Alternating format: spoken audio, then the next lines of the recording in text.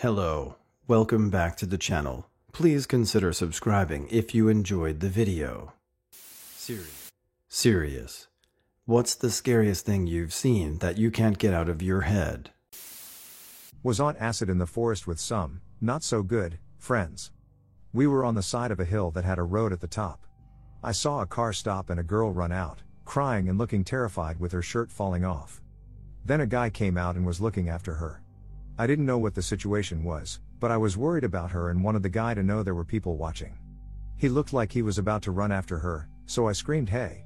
He looked over, got back in his car and peeled off. My friends tried to convince me that I didn't see what I thought I saw or I was blowing it out of proportion. I countered back that regardless, that guy just left that girl distressed and in the forest, running away and not towards civilization. They convinced me that there was nothing we could do, wouldn't go with me to check for her, and wanted to stay there and keep smoking and enjoying themselves. The encounter threw me into a loop. I'm no longer friends with those people. Well, this wasn't extremely scary, and I remember it out of nowhere, but this was too much of a coincidence. A movie theater me and my friends went to is located in front of a river stream, and there were some stairs leading to it, so me and my friends were hanging out on said stairs. Out of nowhere, one of my friends talks about some bullshit he probably made up, and it went something like this: in this river, some guy fell into this part specific, and he got swept away and died. After he said that, a guy coming right behind us stopped to talk to us, and he had his hand out. My friend was using his phone, and we thought the guy was about to snatch the phone, but instead, he wanted to shake my friend's hand. He introduced himself. We thought this was weird enough, but out of nowhere, the guy said, "That part right there, that's where my friend died." When he told us that, he immediately fell to his side and was just lying there. What's crazy is there is no way he could have heard my friend talking about the story he made up as he was whispering it to us, and while he was telling the story, the guy was a good 30 feet away. We haven't talked about it since, as I hardly ever see them, and it's not something we ever brought up afterwards. The worst thing for me that I still see sometimes when I close my eyes is my husband taking my long fought for IVF baby out of the sling he'd been carrying him. The baby was completely blue and floppy. His head had flopped forward, closing his windpipe, and when he'd stopped crying, we just assumed he'd gone to sleep. Luckily I was pumping to feed as he was hungry, so wasted was only in the sling for 15 minutes. Hubby administered CPR whilst I screamed down the phone at ambulance control. Can still remember my words: 10-week-old baby not breathing. Blue and floppy. First thing response got there so freaking quickly, less than 5 minutes, parked in the middle of the road and ran into the house. By this time baby was breathing again. An ambulance followed shortly after, and then police appeared in the house. Always get called to babies not breathing, apparently. At the time, I was suffering postnatal depression and convinced somebody was going to take him away from us and that we had cameras watching, etc. So the police turning up added extra stress to the situation, though within a few minutes, they were chatting relaxedly and said they could see we were good parents. Blue lighted to A&E and rushed into recess, although by this time, he was mainly okay. Admitted onto the ward for monitoring for 2 nights as his oxygen kept dropping quite low. Middle of COVID, so I stayed with him, but husband wasn't even allowed to visit. Never, ever been so scared. Oh, and this all happened on Christmas Eve. Baby is now a happy and healthy 18-month-old, thank goodness, but for a few minutes, I honestly thought we'd lost him. A couple of years ago, I was walking around downtown with my boyfriend when a cyclist was pedaling towards us on our right. While crossing the street, the cyclist, going pretty fast and not wearing a helmet, went to do that little hop up onto the sidewalk, but either didn't hop high enough or waited too long to do it, and ended up completely wiping out, head first, onto the concrete directly in front of us. His head cracked right open instantly, and blood started pouring out. His eyes were open, no expression on his face, no signs of breathing. He just laid there, bleeding profusely. I was completely frozen. Luckily, a few people ran to his aid and called 911, making sure not to move him or anything.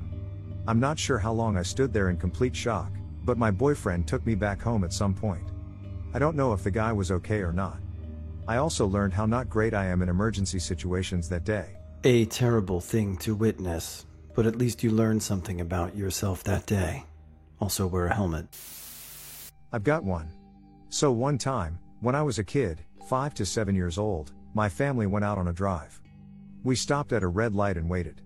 Then suddenly, out of the blue, there's this kid running full speed into traffic. Not surprisingly, he was hit by a car.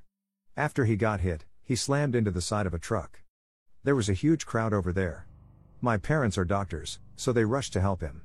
I remember being terrified AF, and I was hoping he would be fine.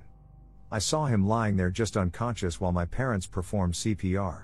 Finally, after some 15 minutes of chest compressions, he woke up while in severe pain.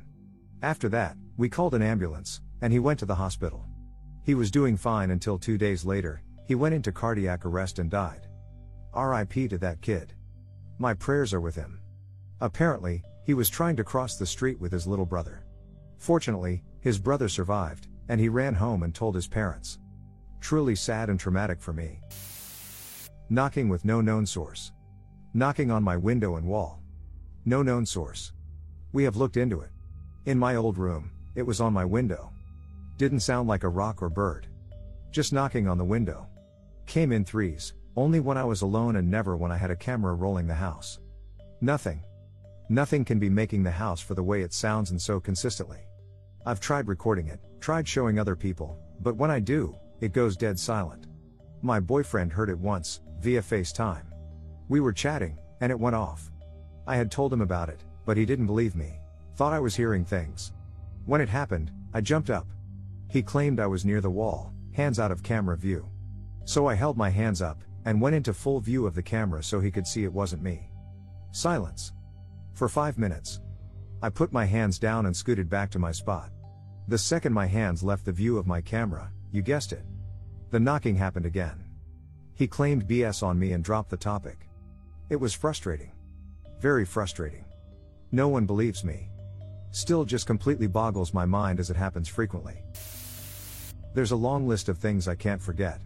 My grandparents died, my mother abused me both verbally and psychically, one of the 2 grandmothers I have left abused me verbally, but I'll never forget the day I almost drowned in a bathtub. I thought I was going into a special education class. And because my family demonized my mental health problems, including panic attacks, any type of stimming, anxiety tics, even feeling like my life wasn't great was frowned upon. I broke. It was like there was a thread in my head. And it just snapped as soon as I read the paper. The thing was, the sadness and mind break was in vain. I read the fucking paperwork wrong, and it was just worded confusingly. But at the time, I was thinking of my family and their honor. Future generations, my children, my grandchildren. Everything popped into my head, and I told my dad that I was going to take a bath. I made a playlist of songs I wanted to die to set the mood, and also to get me, as fucked up as it is, more motivated to die. I slid down and waited until I couldn't do it anymore. My instincts kicked in, and I sadly looked at my wet hair. Whenever my hair is wet or whenever I wash it, I'm thankful that I didn't die, but I also think about how scary that shit was. I guess it was 1 or 2 years ago when my stepfather still lived with us. My mom and him were at our neighbor's flat right above us and drank together while I was trying to sleep. Like always when they drink, my mom and him started to fight again, and my stepfather came back while my mom rather stayed with my neighbor a little longer, but after an hour she came back too. I heard them fighting again, so I couldn't sleep that night. After some time my mom sat alone in the living room, and I came to her and asked why they were even fighting again. We talked for a bit, and then I wanted to go to the bathroom, but when I opened the door, I saw my stepfather lying on the ground, unconscious, and he was barely breathing. I told my mom, and she panicked while I tried to stay calm though my whole body was shaking. I called an ambulance, and while talking to the other person on the phone, my stepfather stopped to breathe and started shaking. Later, we found out it was a heart attack. His eyes were open while that happened and looked completely lifeless. While this guy tried to tell me how to resuscitate him, my mom still panicked, ran around, screamed around, was shaking on him to wake up, and I wasn't able to speak to her and tell her to please leave because when she's drunk, she is too stubborn. But this moment was the most traumatizing and scary moment of my life, looking at this lifeless body while one person around me is completely panicking and the other person on the phone tries to tell me that my mom should leave somehow and how to resuscitate him. Luckily when the ambulance arrived, he woke up. But there is also a funny and stupid part about this because he didn't want to go with the ambulance men because they're from a hospital he didn't like. He still came with them, and the day after, he just ran away from the hospital, and hours later, the police stood in front of our house as well because of that. I was about 7 years old, attending an aging Catholic school in Portland, Oregon. Just across the street was a playground that had equipment that had to have been placed there in the 1940s. Everything was real metal, including one of those metal slides that we were fairly positive that allowing kids to slide down on hot days constituted a war crime of some manner. One such piece of equipment was this 20-sided polyhedron jungle gym. Worked metal bars that had been flattened on two ends to be literally bolted to a circular plate, then buried in dirt to keep it secure. Nowadays, these bolts are often covered with rubber or some kind of safety sheath to prevent what I'm about to describe from happening. This school's jungle gym had no such covers. Rounded bolts that jutted out about half an inch from that round plate were injuries waiting to happen. After lunch, my class and I were escorted across the street to play for a while. I honestly barely remember anything leading up to that moment, only that I found myself inside the gym playing with a classmate. I'll call him Tony. Tony and I had both taken the same gymnastics classes. We were ever so nimble on uneven bars and other traditional gymnastic pieces. Tony had been sitting on one of the topmost bars, then would grip the bars and freefall backwards, catching himself with his legs on the bar. In some cases, he'd continue his momentum, let his legs go, and perform a marvelous flip dismount and land. He was quite grateful, to be honest. He was setting up for another one of these when disaster struck. A nearby impromptu game of dodgeball was happening several feet away. At one point, a wild throw of the dodgeball sent the ball careening at Tony. Tony was stuck somewhere, and he fell backwards. Somehow his angle was all off, and, disgusting crunch here. He let out a blood-curdling scream, pulled his head back, and immediately blood began gushing out of the top of his head, like something out of a grindhouse horror flick. I rushed to his aid. Foolishly I said to let me see it. He bent forward, and amidst spurts of blood, I could actually see his brain. I damn near fainted on the spot. Somehow, I mustered my strength to put an arm under his, get him out from under the gym, and rush him to our teacher's aide, Sister M. The other kids screamed at the horror show, and my white uniform shirt was rapidly turning red. I rushed him over to Sister M, who had only just noticed. She screamed, and she fainted. For F's sake. Fortunately, the administration office's house was literally where we were standing. An aide inside heard the commotion and ran out to see what was happening. She damn near fainted, but helped administer first aid. I heard her say, "He's not going to make it if we don't get him to a hospital soon." I had a flash of genius. I asked to use the phone, and they agreed, as there was a second line free. I called my dad, a commercial helicopter pilot. At that time, he was flying an old Huey, which was perfect. He was physically closer than any ambulance, so I told him the situation. Dad told me that, if mishandled, it could be super illegal, but he'd see what he could do. Dad contacted the FAA, the school, and the local authorities asking for emergency permission to take off from within the neighborhood, land in the school parking lot, and then perform emergency life flight services to ferry him to Osu. In Tony's fortune, all parties told him to go ahead, once his credentials were verified. Dad, a former combat pilot in Vietnam, took his Huey and took off from within our neighborhood, launching from the back of his flatbed. He flew into the parking lot, landed, and then took Tony, Sister M, the aide, and the principal on board and flew off. I was sent home, and due to the emergency, the school was dismissed. Pretty much every stitch of clothes I had on had to be thrown away due to how much blood was on them. I showered, redressed, and Mom drove me to the hospital where he was taken, to be there for Tony. It's that image, that hole in his head, that every now and again flashes in my mind. I live in a top floor flat, so I'm about 20 feet up in the sky. Anyways, it was a cold night, and I got up from my bed, and I saw a handprint on the window. This window has no ladders or anything to climb up to. I passed the handprint again, and it is abnormally large for any handprint. I matched my hand, and of course, my hand was small, got my sister's hands to match it, and it wasn't her. I got my mother and matched her hand with the print, and it was not her. Finally, I told my dad to match his hand, and guess what? It is still small. I asked them if they did it, but they don't recall coming to my room. I got slightly nervous, then I tried rubbing it off, and guess what? The handprint was on the outside part of the window. How is it possible for someone to reach my window while my flat is so high in the air? It still remains a mystery, I guess. Perhaps it was your friendly neighborhood Spider-Man, or Spider-Woman.